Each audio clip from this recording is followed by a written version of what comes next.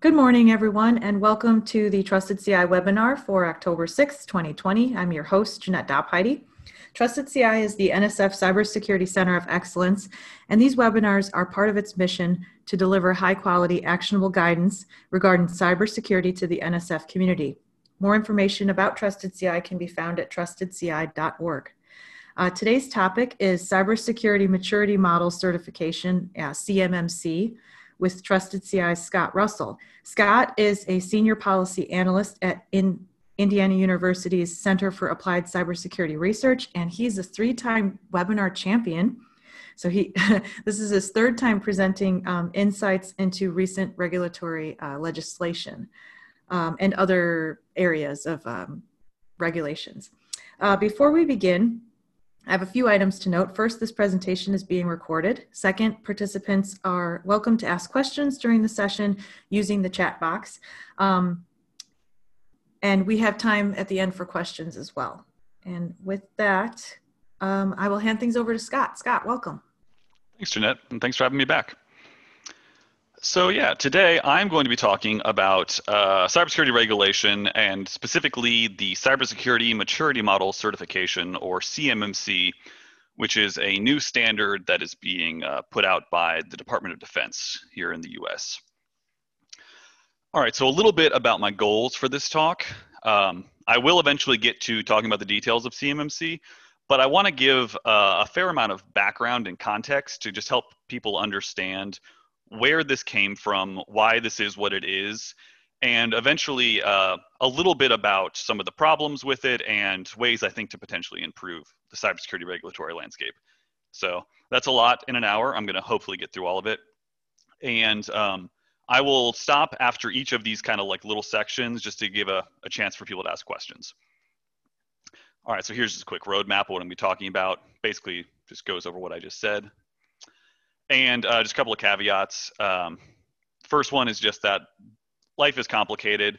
I'm simplifying things a fair amount. I would say that I'm giving you like the 80 to 90% correct answer, but there's always going to be, complexities and edge cases that are around the margins. I'm also assuming no prior knowledge, which means I'm probably going to be covering some material that people will think of as review, maybe. I'm going to go pretty quickly through that stuff, but I think it's important to state that outright for level setting. And finally, this is just a general caveat anytime we're talking about laws. If you're confronted with a legal issue, you should always consult a lawyer or your organization's general counsel. I can't give you guys a law degree in an hour, as much as I would like to try. All right, so I'm going to start off by talking about the background about just US cybersecurity regulation generally. Like I said, this is going to be a little bit review for some of you, but I think it's important. And I'll go pretty quickly.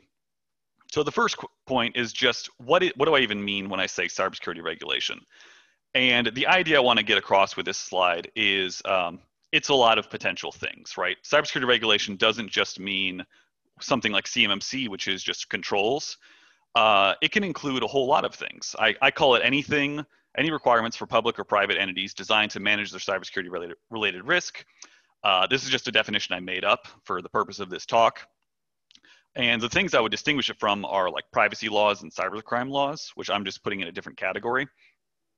But the idea here is that cybersecurity regulation could be things like controls, and a control is just a security term we use to like anything you do to mitigate a risk. So you might say putting locks on your doors is a control. It could also be reporting requirements, just saying like if you've had a breach, you have to tell people about it. You could have governance requirements. There can be cost shifting.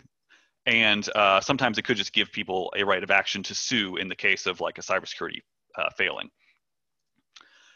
All right, and so now for a little bit of 7th grade civics. Hopefully you all know this, but who is even doing all this regulating?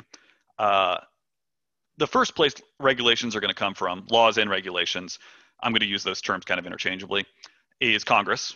As we all know, Congress is the one who writes the laws. I call them both powerful and lazy, because Congress can do almost anything. Like, it's incredibly powerful, but it very rarely passes laws, and especially in tech, very rarely passes laws. That's why, if you've probably been to some other talks I've given, I complain about how a lot of our laws are from the 1980s, and they don't change that much.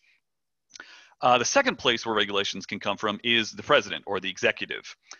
And the the president is in general less powerful from a regulatory perspective, but it can be much more aggressive because it's unitary. The president cannot write new laws, but has a fair amount of discretion when actually executing those laws. And so almost everything we're going to talk about today derives from the executive. And that's why it's a little bit strange, because there is no law from Congress that we're going to talk about that says, here's how you do cybersecurity. So when the president wants to do something, they have to kind of work within the bounds that Congress has given them. And the final branch, which we're not going to be talking about today, but it was also important, is the courts, which interpret the laws. And cybersecurity regulations can come from courts, but it's just going to be out of scope for today's discussion. And all right, we know where they come from. What are these cybersecurity regulations? And of course, it's complicated. There is no general purpose federal cybersecurity law in the United States. When I say general purpose, it's like, the go-to, it covers everyone, provides the standard. Instead, we have what I'm calling a hodgepodge. And I'm going to be going into this more detail later. But basically, we've just got a whole bunch of relatively narrow stuff that in total makes up the regulatory web around cybersecurity. So we have requirements that flow with specific kinds of protected data, like you might see in HIPAA. You have actions by regulatory agencies, like the SEC or the FDA. You have state laws. And there are federal laws, but they tend to be relatively narrow. They're about facilitating data sharing, as we see down here with the focus, sometimes breach notification. I also highlight this phrase, reasonable security, because a lot of times when people talk about security, they don't actually give you a whole lot of detail. They just say, well, you have to do good security because that goes hand in hand with privacy, but they don't tell you what that means. And so it's not particularly useful. The one big exception to the complicated web is FISMA. Now, FISMA applies only to the federal government and to people who are basically acting as government entities, even if they're private. So like some contractors as well. But FISMA is a cybersecurity law, essentially, Information Security Management Act. It was passed back in 2002, and it tells the government how to deal with its cybersecurity, at least from a controls perspective. So FISMA passes, and Congress writes out some very general stuff, but then kind of says, all right, we don't know all the details about this security stuff. We're going to pass it over to NIST. NIST, the National Institute of Standards and Technology. You guys are really good at coming up with like the really nitty-gritty details. You guys figure out all that and just tell the government what to do. And so what we got from this is the NIST Risk Management Framework, or RMF, where I'm not going to go into all the details about it, but it sets out a system for grading systems and then determining what controls to apply to it. So, what locks to apply on what doors, et cetera, the cybersecurity version of that. And all of these controls are laid out in this document called NIST Special Publication 853, which is kind of like a big old catalog of security controls. All right, but that only applies to the federal government. And so you might be wondering, well, this is the US. We normally deal with things in sort of like a self-regulatory way. We try to let industry handle things if they can. How has that worked out? And in general, it hasn't worked out very well. I mean, I think it's fair to say that there's been a bit of a market failure with regard to cybersecurity. There's a bunch of potential reasons for that. But in general, the private sector does not do cybersecurity as well as we would like them to. It could be because like negative impacts are externalized. And so if we leave them to their own devices, it's probably not going to solve the problem, at least not to the degree that makes us happy. So the solution that was proposed a couple years back is this NIST cybersecurity framework. This is confusing because there is also a risk management framework, both by NIST. The idea with this one is that it is a collaboration between NIST and the private sector. It creates a voluntary standard, and it's very focused on protecting critical infrastructure. I call it less of a roadmap, more of a dictionary. It's not the most useful in terms of, what do you actually do? And it's also not a regulation. It's kind of just like a tool that the government has created.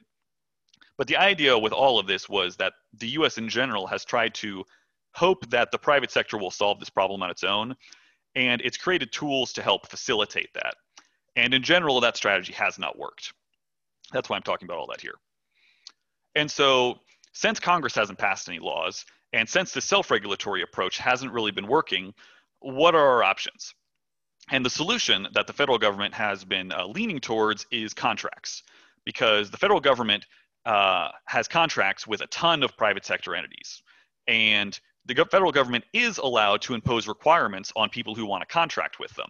This is one of the executive branch's like big, workarounds. It's a big source of power.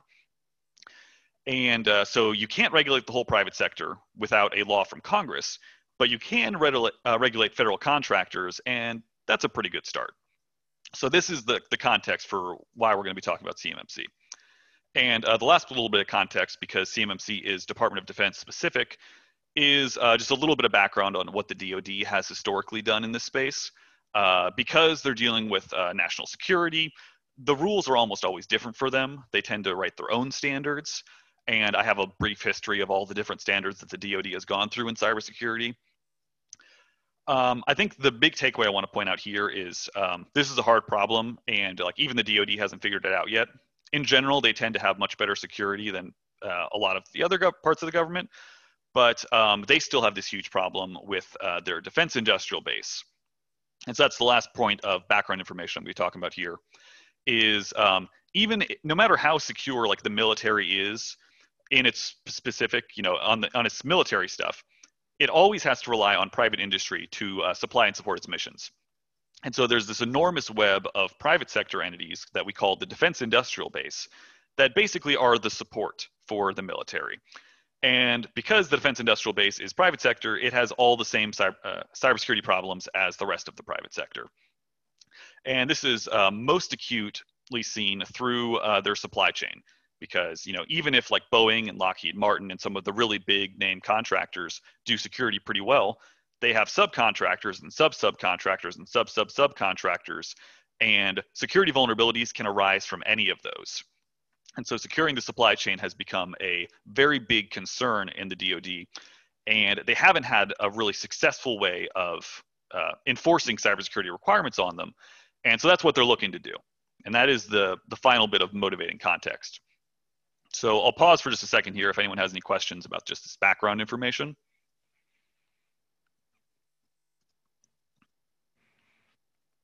And if not, I'll keep walking through the sort of specific timeline for CMMC. All right, looks like we got a bunch of cyber experts over here, and so most of that was hopefully review. All right, so going on to the specific timeline for CMMC. This is my little very simplified timeline for sort of like how the world was looking and what got us to where we are right now. So the first is what I'm calling the pre-existing hodgepodge. And this is just that basically in the pre-2009 world, there were a ton of laws with some reference to security. And most of the time they were designed to protect some kind of data. So HIPAA protects health information. You have like there's a law protecting the privacy of video rentals, like from Blockbuster back when that was a thing. There's just a ton of data-specific laws that say, okay, there's privacy requirements for this data. Oh, and do security too, right? Security is always kind of a tack on. And the idea here is that the regulations follow the data. So we have protected health information somewhere. If you pass that protected health information to another person, the regulation should flow with the data. Otherwise, it would be unprotected when you pass it to someone else, and the law is not really accomplishing its job. But the problem with this is that every federal agency had its own policies for how to protect this data. So we had a lack of uniformity. There was pretty weak enforcement.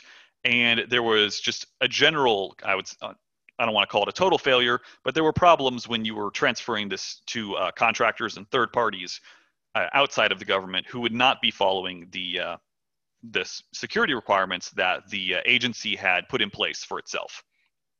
So this is the pre-existing hodgepodge, a bunch of laws all over the place, and they're kind of inconsistently followed.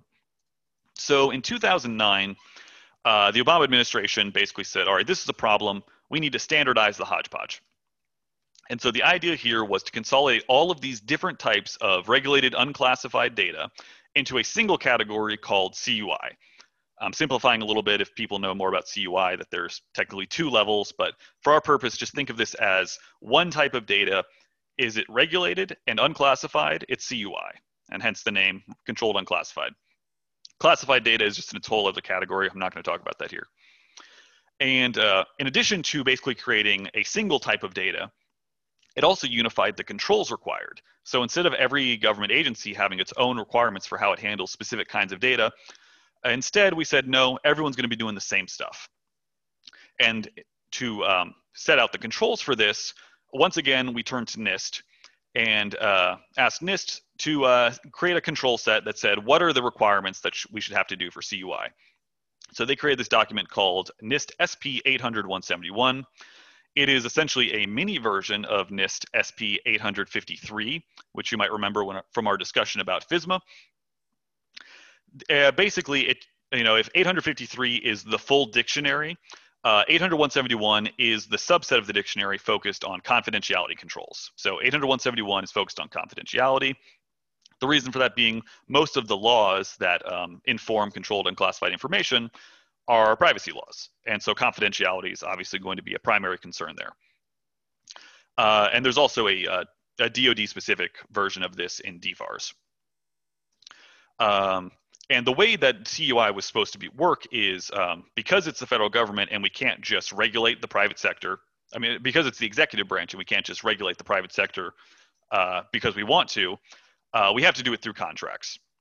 So we say, okay, we've got all these laws and we've now standardized how those laws apply. Now let's actually make sure that the controls flow with the data.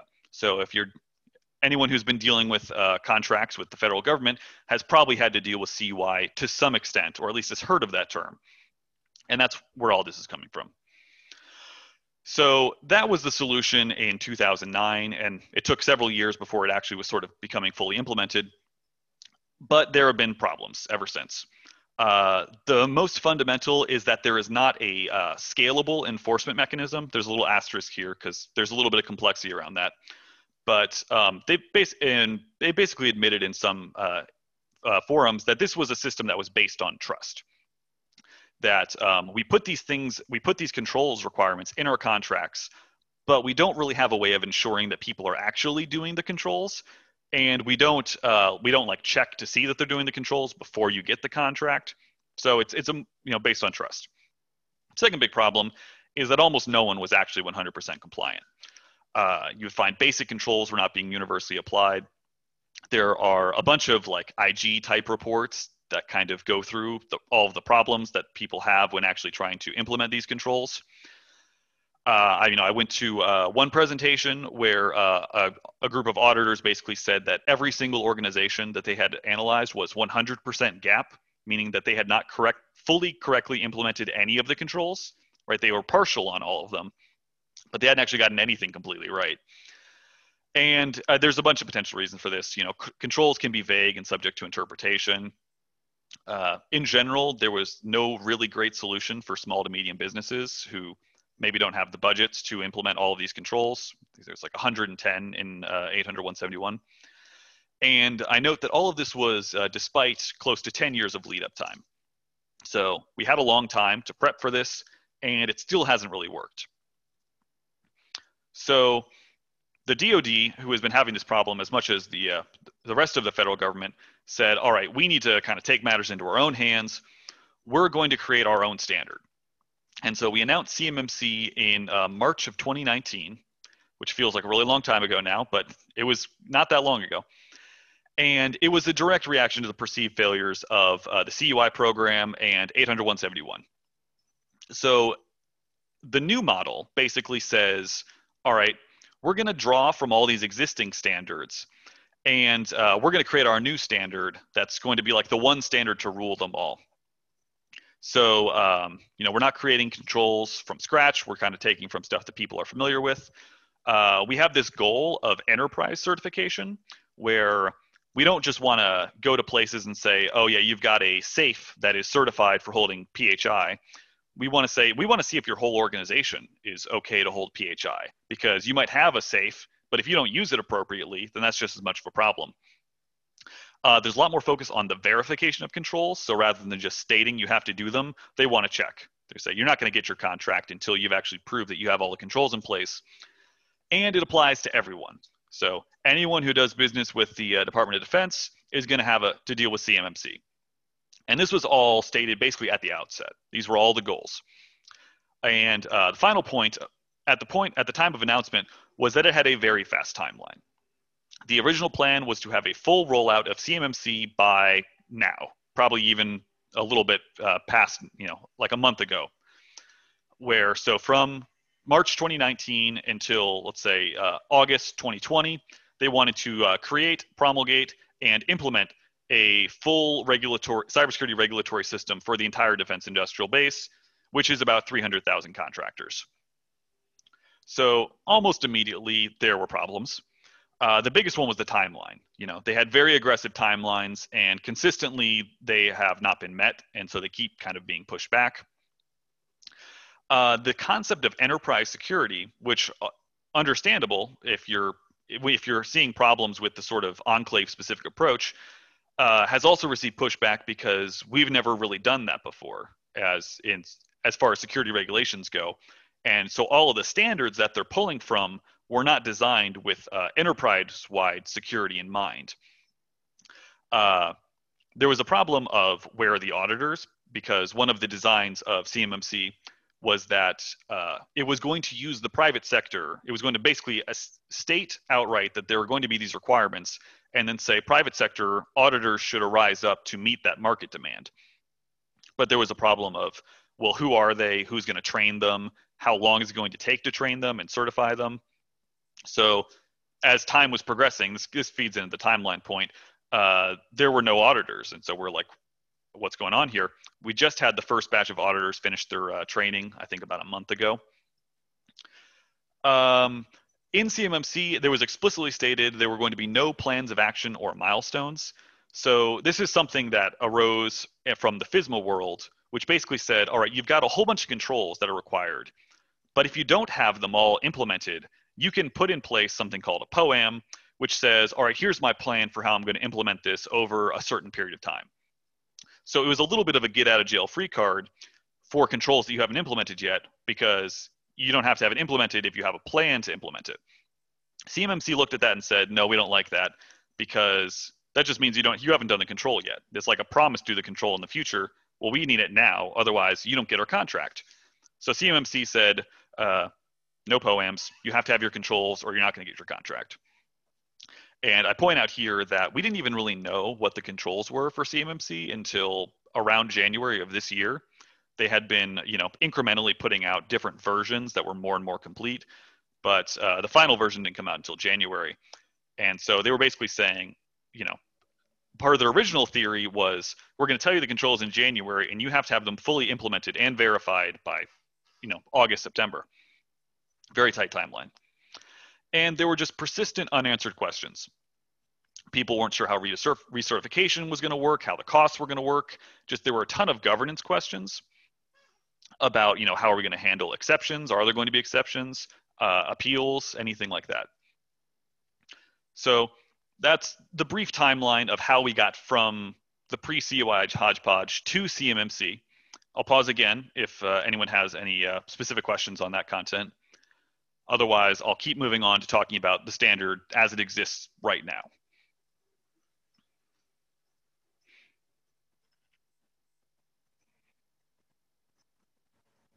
All right, I'm going to infer that people are trying to get to the juicy stuff. All right. So CMMC. Some of this is going to be repeated from previously. Some of it's going to be a little bit different. So the overview of how CMMC works right now, I think of the key points as, one, it applies to all DoD contractors and subcontractors. So anyone who's doing business with the Department of Defense is going to have a CMMC level of some sort that they have to comply with. It has multiple different levels. There's 5. And so you might only have to be level 1, which is relatively lax, but everyone's going to have something. The second key point is that it's a compliance regime, which basically means it states outright, you have to do this many requirements, and there's no wiggle room, right? There's no POAMs. It's just, you have to do this or else you're not compliant. Number three, it all is going to be passed through contract requirements. We actually just saw the DoD put out a DFARS clause that basically incorporates CMMC. And with those contract requirements, there is accreditation. So you actually have to be accredited for the level required in the contract. Otherwise, you can't bid on the contract. Actually, I should take that back. That has changed recently. They have said you can bid on the contract, but you cannot be awarded the contract until you have been accredited at your current contract level. That's either a recent change or a recent clarification. All of the accreditation is going to be done by private sector auditors, which just means that you want to bid on a contract, you look at the contract and says, okay, this is level 3 requirement. I need to go get one of these auditors to certify me to be level 3 before I can actually be awarded that contract. It has complete flow down, which goes back to the first point that it applies to contractors and subcontractors.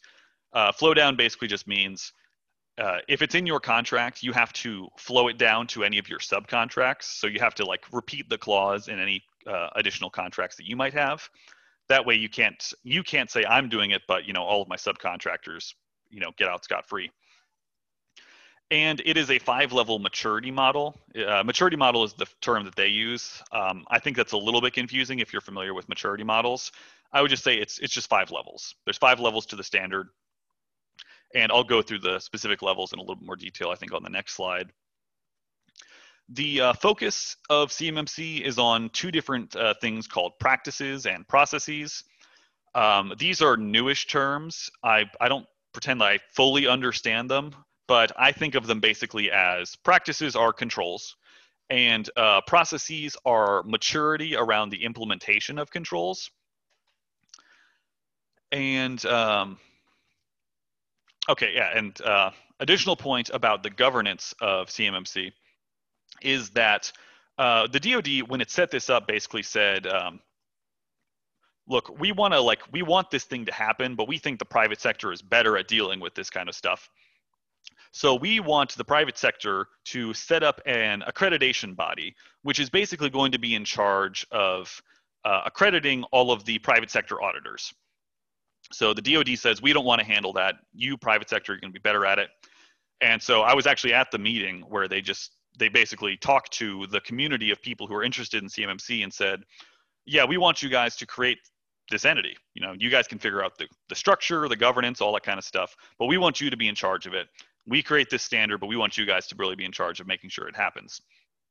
So the CMMC accreditation body, or AB, it's a private sector nonprofit.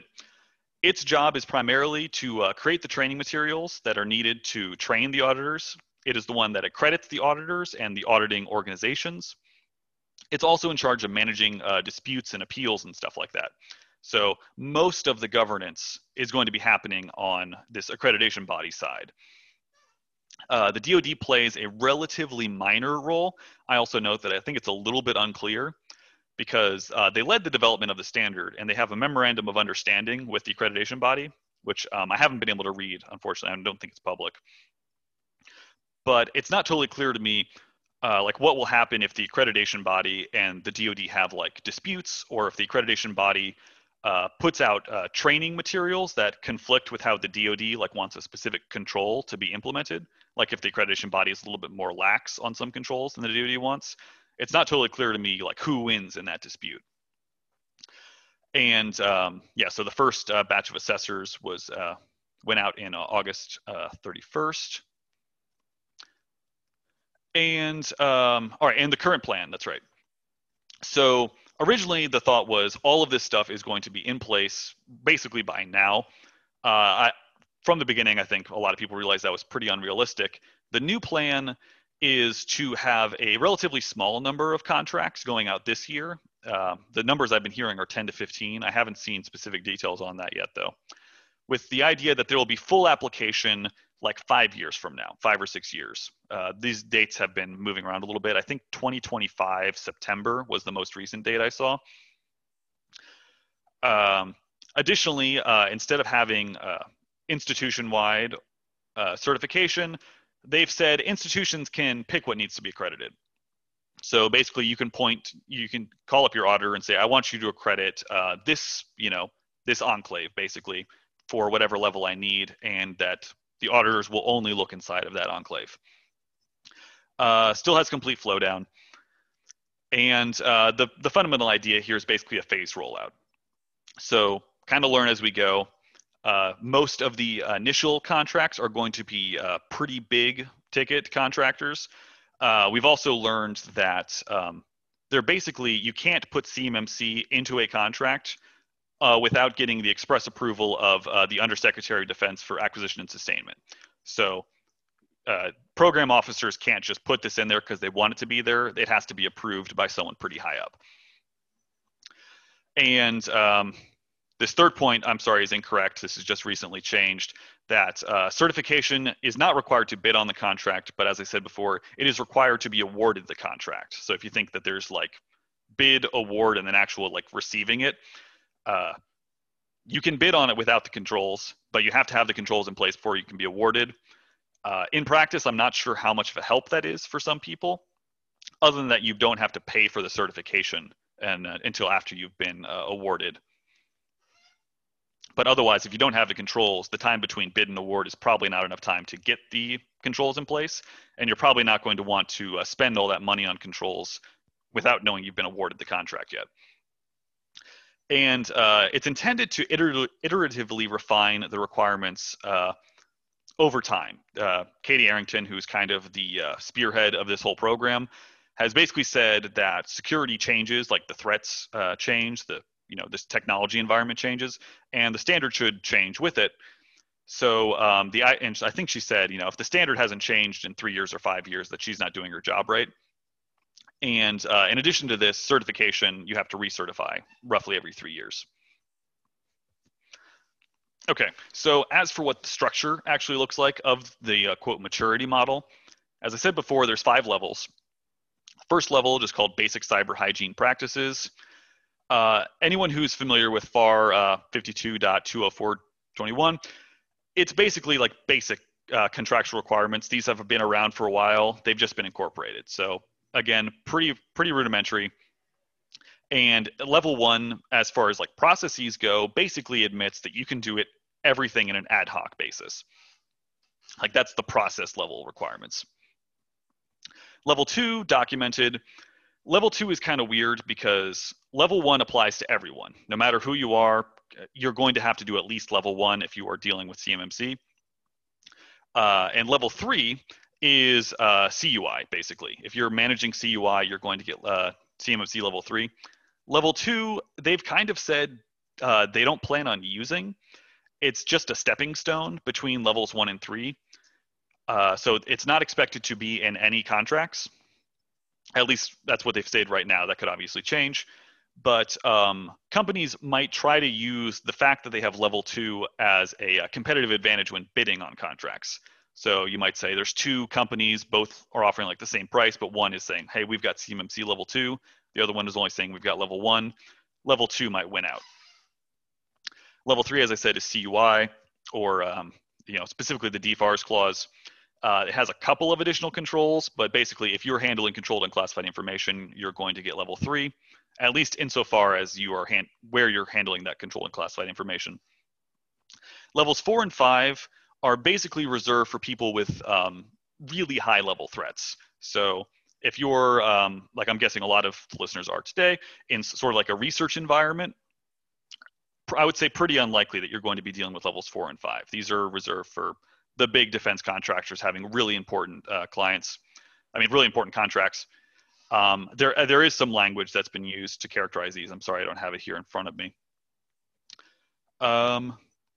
Additionally, the maturity model is all additive controls. So from level 1 to level 2 has all of level 1's controls plus some more. Level 3 has all of 2 and 1 plus a couple more.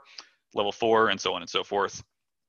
So that's nice if you're trying to like incrementally improve from like level 1 to level 3. That you're not wasting any effort there. And it has progressive process improvement. So basically, from level 1 to level 5, the amount of process required just increases. All right, so I will pause. Wait, let me see if I can go back. I am sorry. yeah, I'll pause there if anyone has any questions. We had maybe perhaps a clarifying comment a little earlier when you were talking about contractors. This person said subcontractors don't have to have the same CMMC level as the prime contractor. They have to meet the level appropriate to the data they are going to receive. Yes, that's right. So yeah, if we go back, when we think about this as just a data-focused regime, which is it seems to be turning into, you can basically say if you have federal contract information, which is like a certain kind of information that's relatively low sensitivity, level 1 applies. And so if you're only going, so your subcontractors don't have to have your highest level. They only have to have a level high, commensurate with the level of the data that they're protecting. So if your subcontractors are handling CUI, they're going to have to do at least level 3. If they're only handling basic federal contract information, that's only level 1, etc. We have another question here. Any clarity on how CMMC will apply to other types of agreements, grants, cooperative agreements, etc.?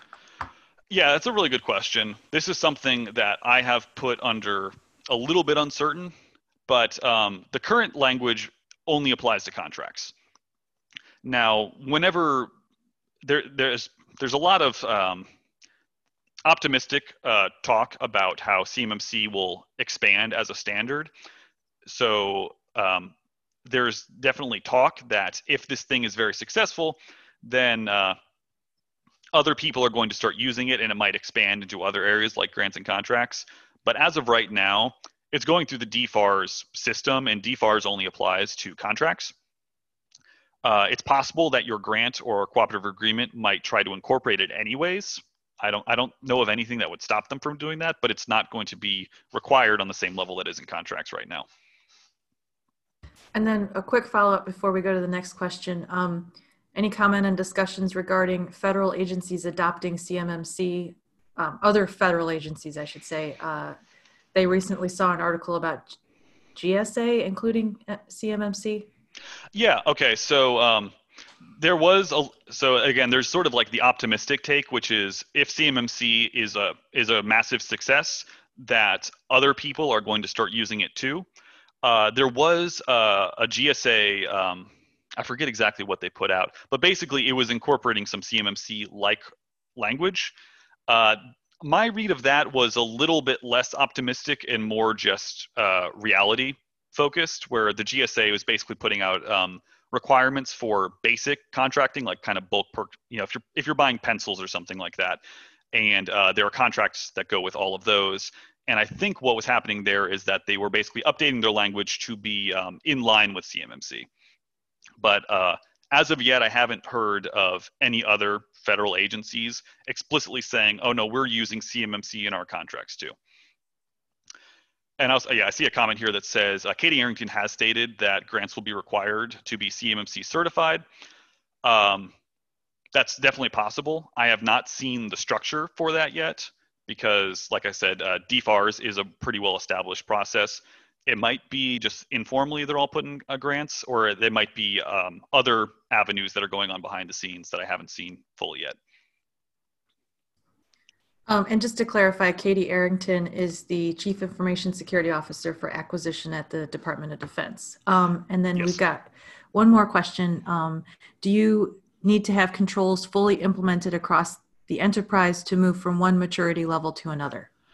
No. So yeah, it's a good question. And it goes back to the sort of the weirdness of the initial goal of enterprise-wide security and the trend towards being more data specific again.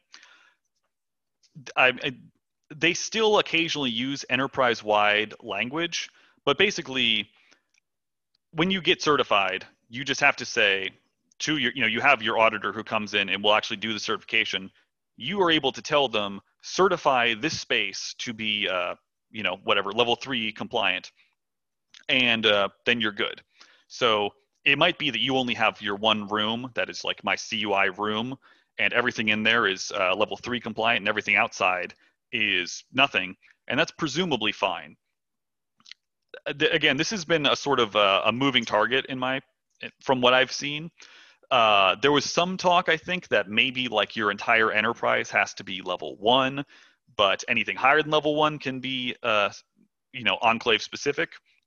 I think with the current language, it's fair to say that any of these levels could be enclave. So it's basically, it follows the data. So you might say, where does the CUI go? That's the area that I need to get level 3 certified. Where does the federal contracting information go? That's what has to be level 1 certified. And levels 4 and 5 basically also track with CUI. They just have additional controls. But no, so you should never, I know some people, when they first heard about this, talked about maybe we'll do just like level 800, 171 across the board for like our entire organization. If you can do that, I'm sure that's great. That sounds very challenging and very expensive, and has some practical concerns, at least from my perspective. But there's nothing stopping you from doing that. But I think in practice, you'll be able to have enclaves. And I'm actually going to talk about that a little bit more in broader perspectives. So I think that was all the questions. Yep, let's continue. Thank you. So there's a generalized question of like, well, why are all these current approaches failing? And I don't think there's no definitive answer, but these are basically my perspectives on that. The first one is that we've basically been doing a mix of overregulating and underregulating. So if you look at FSMA, I would say FSMA is overregulating. Like the core structure of FSMA, I think makes sense, but it just puts out too many controls. It just requires too much. There's too much paperwork. There's too much to do that it becomes overwhelming. People often aren't successful in even implementing that, and they never get past it to actually just do security as they normally would. So there's some overregulating, and then there's also underregulating, which you might say was like the NIST CSF approach, where we basically hope that the private sector is going to manage this on their own if we just give them the tools to help them, and that hasn't particularly worked either. And I would put CMMC back in the sort of overregulating category. And this ties directly into the second point, which is that it's very focused on technical controls. This might be because a lot of the standards that we've been working with have been promulgated by NIST, and NIST is a very technical organization. Everything when we're talking about security, it always feels like we're talking about controls, and controls are not all of security. Like there's a lot that goes into security that these frameworks just don't even address. And as long as they keep doing that, I think they're going to continue going into problems. And I'll discuss an alternative to this in a bit. There is a general assumption that more controls equals less risk or mitigated threats. In practice, I think this is often found not to be true. A lot of times, security software is itself a source of vulnerabilities, and adding more controls and more complexity can actually make people's jobs harder rather than easier without a whole lot of corresponding risk reduction. The fourth one, you hear this a lot probably, but security is not compliance, but a lot of times compliance can usurp security because compliance is a known, it's a risk. If you don't do compliance, you will not get the contract, or you will get, you'll be cited or something like that. You'll have to pay a fine. So compliance just takes over, and organizations are not actually just doing security the way they naturally would. It's detached from the mission. So security is always about supporting the mission. But when you're taking these compliance approaches, security is no longer about a mission. Security is about being compliant. And finally, that leadership has very limited cybersecurity decision-making skills. This is just like a broader perspective. And a lot of these standards have not been designed to address this at all, right? The focus on technical controls is not very helpful if you are someone who does not have a technical background, but still has to make the decisions about cybersecurity risk.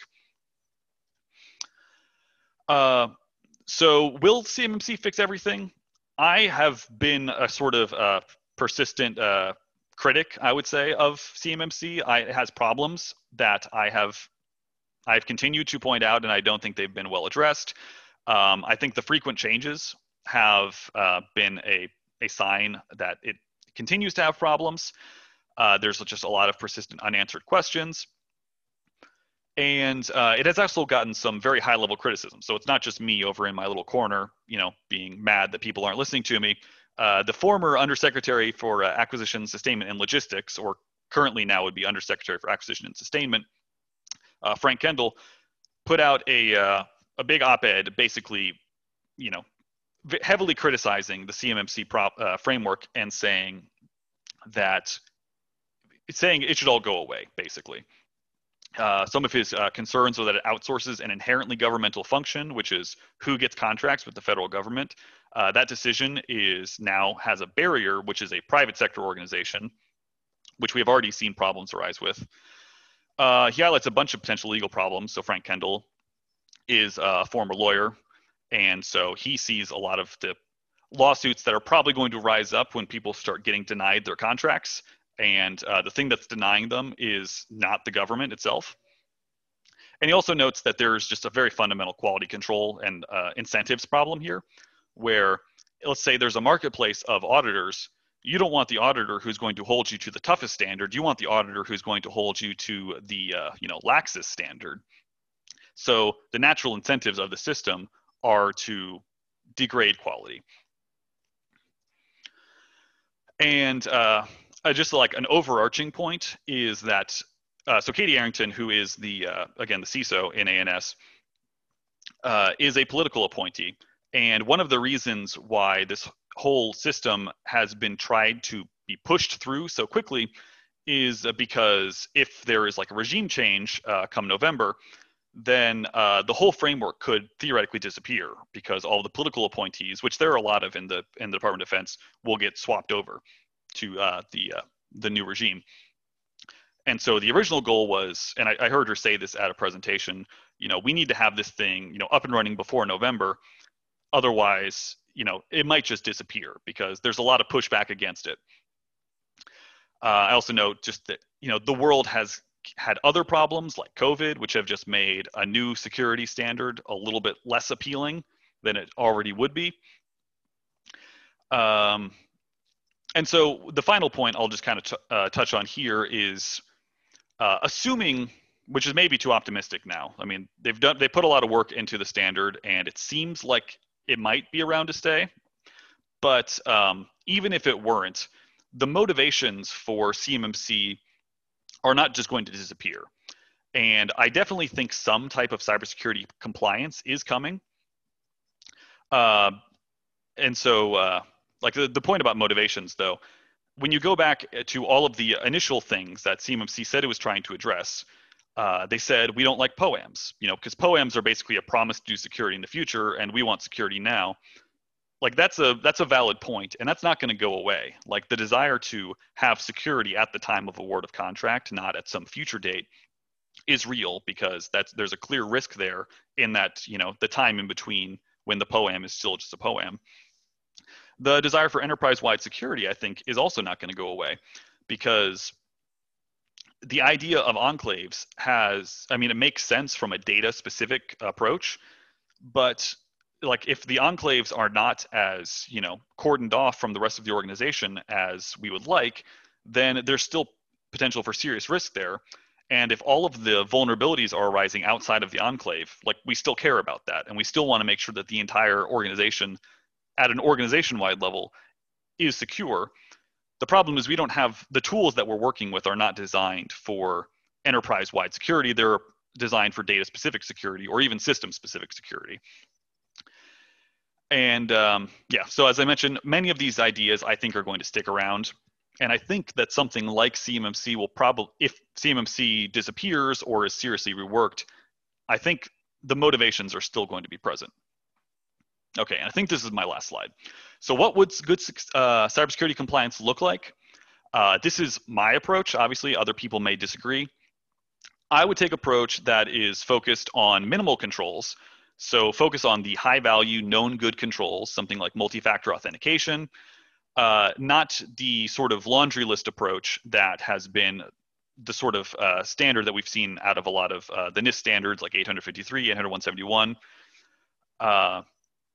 I think these minimal controls should also be easily verifiable. Right? We don't want a whole lot of debate going on about whether or not something is actually implemented correctly. It should be pretty, cut and dry. I think there should be more requirements focused on programmatics and governance. So saying you have to have a cybersecurity budget, and maybe you have to tell us what your budget is. that you have to actually hire personnel, that you have to involve leadership, basic stuff like that. And a lot of this I'm poaching from the Trusted CI Framework project, which regulars to this webinar series have probably heard something about. I also think compliance, this would be harder, but aligning incentives is just one of the fundamental ways that you actually get good behavior. So the people who do tend to do security well are the people who are incentivized to do so. So sometimes you hear like Netflix, I've heard, has very good security. And one of the reasons for that is if Netflix goes down for security reasons, then that's money that they're losing. And so their incentive is to keep their platform up and operational. So they have, very high availability concerns, you might say, in the CIA world. I also think basic transparency about, how well people are doing on their cybersecurity. And finally, providing resources. So, I mean, once you've got sort of like the basics, which a lot of this is, it's a minimum standard, it should be minimum. And then the goal is that people will then do security to support their own missions, and then you just provide them resources to help them. So you can, whether it's assessments or whether it's consulting, something like that. But it's not telling them, here's how to do security, because security is going to be different depending on your environment. It's saying, all right, here's the bare minimum that everyone should do. And on top of that, let's help, but we're not going to tell you exactly what you need. And with that, I am out of slides, and I'm happy to take any questions you have for the next 7 minutes or so. Yeah, I'm going to go ahead and grab the screen back and just let the questions queue up. We've got one there so far. Sure.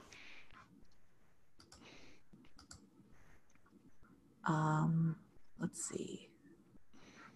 Where did my Adobe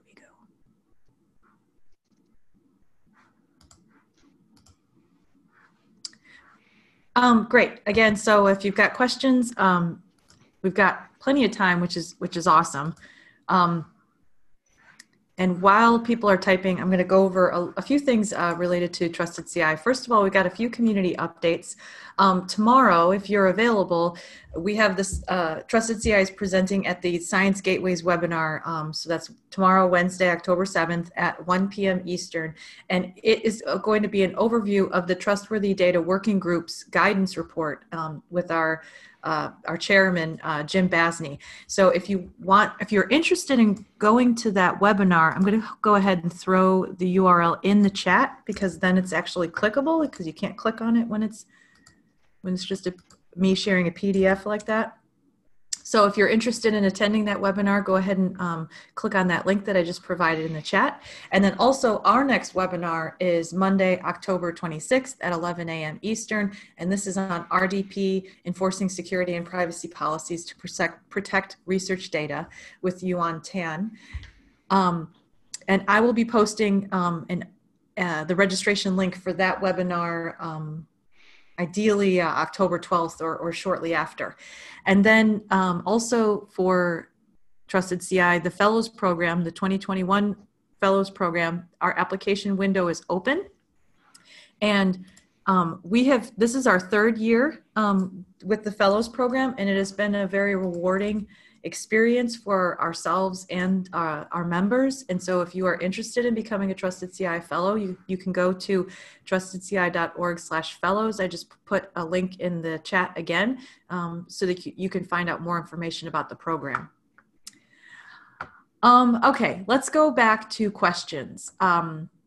We've got a question here. Do you need to have controls fully implemented across the enterprise to move? Oh, I'm sorry. I think we read that one already. Next one. Sorry. Do you see CMMC being pushed for university DoD research grants? If it does not disappear, that is. Yeah, so we kind of discussed this a little bit earlier, but the current system is very focused on contracts. I think depending on the success of it will probably impact how much it is incorporated into other vehicles. So I think if CMMC continues pushing forward as it has, it would make sense that it would appear in research grants. But I can only, based on what we currently have, I don't know what the structure for that would be yet.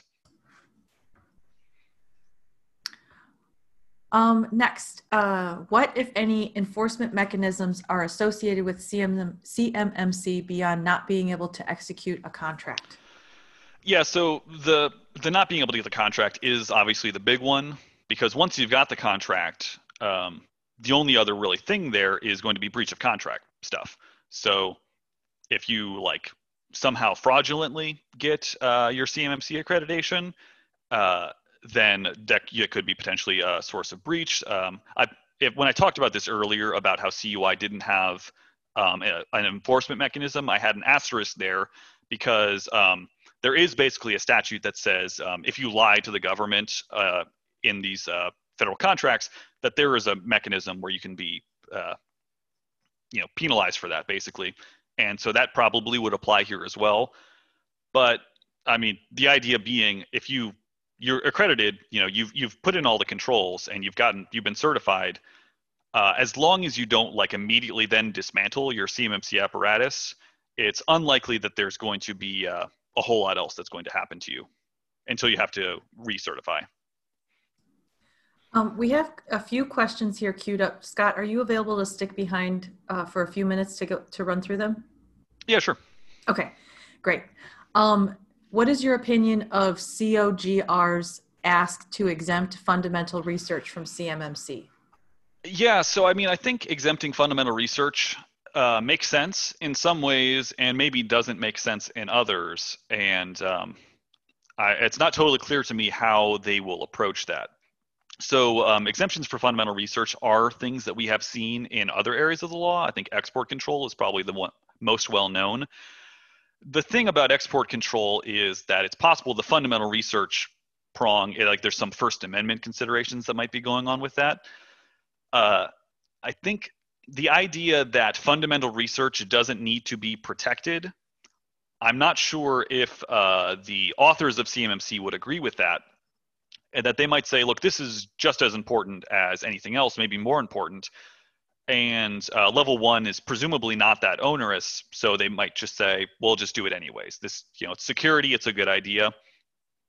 I don't think it would be a bad idea to exempt fundamental research. I think, especially for people who are only sort of dipping their toe into the DoD space, the potential of an entire compliance regime can be daunting. And so if there is a fundamental research exception that allows people to continue to work with the DoD without having to deal with all the compliance, that's probably a good thing from just like a accessibility perspective. But I'm not sure how the DoD will actually approach that question. I could see them saying, no, fundamental research is still important. We don't want people stealing it or tampering with it. So we're going to require at least basic security. Next question, are previous awarded DoD contracts grandfathered in? It depends what you mean by grandfathered. But to answer the question I think you're probably asking, CMMC will only appear in contracts that are forthcoming. So no one with a current contract is going to suddenly get a clause that will spring up in their contract. Just for basic contract law reasons, that can't be done, right? You signed a contract with certain terms. You can't unilaterally change those terms without some additional consideration or at least mutual agreement. So yeah, if you have an existing DoD contract, don't need to worry about CMMC for right now. But if you want to continue doing business with the Department of Defense, it might be that when you try to get that contract re-upped, there might be a CMMC clause in that new contract. It looks like we got almost like a revolving door question here. Are there any means for making sure that auditors, being that they're private entities, are not jumping from positions as auditors and then transitioning into companies that they have audited in the past or will audit in the future? Yeah, so this is, so if you'll recall, I mentioned Frank Kendall's critiques, and a lot of them basically went to the sort of misaligned incentives of the private sector accreditation body. And this is one of those questions where this is obviously an undesirable outcome that I'm sure everyone would agree is something that should not happen. I am not sure of any structure in place currently that would actually prevent it. And I know that the accreditation body already has kind of been in hot water for some apparent sort of conflict of interest type behavior.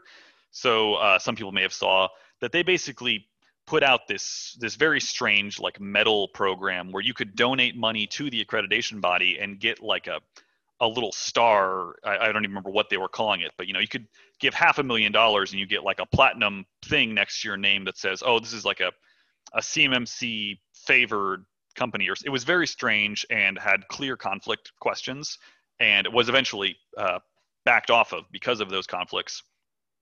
I think the answer to your question is I don't know. This is obviously something, so auditors who then basically then go work for the companies that they previously audited would obviously be problematic. I just don't know what the mechanism would be for that, except that it would almost certainly be internal to the accreditation body. I don't think DoD is playing any role in those. We got a question. Will the presentation be posted? Yes. I moved to this other slide. You can visit trustedci.org/webinars or email us at webinars@trustedci.org if you've got feedback or have questions for topics and things like that. So let's continue. Do you recommend cyber professionals invest in acquiring the assessor certifications, for example, RP, CP, CA? Is this the new certification folks will start acquiring? That's a good question. I'm of two minds. I think, as I mentioned, I have always been a little bit more on the skeptical side for all of CMMC. I've always felt that it had problems, and so I have been thinking that it'll either change or disappear and come back in some new form. But I think that if you are someone who does cybersecurity assessments, like that is, or you want to basically be in the business of auditing, that this is obviously going to be a very big marketplace for auditing. And I wouldn't get it just as like a certification to put like, on your resume or something like that. I don't think that, unless you're applying for a job where you are going to be doing assessments, I would be very pragmatic about it. I don't think this is something that will just be like a feather in the cap that shows that I'm a knowledgeable security professional, but that's just my opinion. Another question, since Congress put the foundation of CMMC in the 2020 NDAA, how realistic is it that this all hangs on Katie, I forgot her last name, I apologize. Katie Arrington. Yeah. Also FCA in addition to contract breach. Yeah, the FCA. I was mentioning that earlier. Yeah, the NDAA question is interesting. I haven't looked at the NDAA in great detail. I am still of the opinion that, so as I mentioned, I've some of this is like I've been talking about this for a while, and so a year ago when I was talking about this, I was like, all of this seems completely wildly unrealistic. I don't think these deadlines are going to happen. I think this thing is just going to have problems until it potentially disappears. As it has slowly sort of embedded itself into the DoD infrastructure more and more, I've sort of softened that language, I would say, and I'm as you can hear now, I am kind of going back and forth. I still think it has problems, and I still think that if there is regime change in November, that there's a pretty decent chance that this will be overhauled in some way. But again, it kind of goes back to what I was saying earlier, is that even if CMMC as it's currently envisioned disappears and is reformulated, the motivations for it are not going to go away. And the DoD is clearly going to be pushing something because they need to secure the defense industrial base. And it's probably going to be a compliance system because the non-compliant systems have not been effective. So I think the implication of your question is right, that this is not going to go away completely. And then we've got one more question here. We've heard threats from Department of Education to go to using CUI standards. Do you think they might move to a CMMC model instead? Well, it would depend a little bit what you mean when you say go to CUI standards. So technically, anyone who is handling CUI, whether or not you are in the Department of Education or just have a contract with them, you have to adhere to the CUI requirements at 800-171, wherever that CUI is. So it's like I said earlier, the controls flow with the data. So I don't know I mean, if the Department of Education is threatening CUI standards, I would have to assume that means applying CUI standards even when you are not handling CUI. So it just becomes like a general purpose cybersecurity requirement. If that's not what you're intending, please correct me. I think the possibility of moving to a CMMC. So I think, well, I should say on the previous point, I would be surprised to hear that. I'm not sure that they have the regulatory authority to do that, but I'm not particularly familiar with the Department of Education and if they are able to like regulate universities in such a way. A CMMC model would make more sense, I think, because it has CUI as its level 3, and then there's a lesser level 1, which is some requirements, but not a ton. But I can't really say more about that, not knowing any details. I think I saw Anurag rose his hand. Anurag might know more about this. Yeah, so Anurag, he's pointed out in the chat that if you have, if anything from FERPA, is going to be under CUI, I forget what the specific type of data is under FERPA that you would have to protect, but if you are handling that type of data, it will be CUI, and so you would have to follow the CUI standards. But if they were threatening it as like a broader requirement for CUI, just across the board, even when you are not handling the CUI standards, that would be quite a move, and I would be surprised to hear that. It says he sent a follow-up saying, Anurag said they have a dear colleague letter out saying it should be protected as per 800-171. This is going to be a huge problem since FERPA data is everywhere. Okay, I see. So if I'm reading this right, basically you're saying that there is potentially a category of data that is unclear whether it is currently CUI, and they're currently saying that we're going to consider treating it as CUI.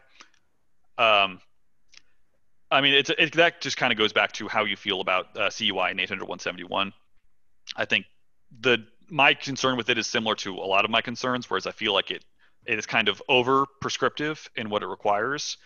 But the general idea is valid, that if data has to be protected when it is held by the federal government, and the federal government transfers data to you or employs you to be someone to generate that data for the federal government, that the same protections should apply to it.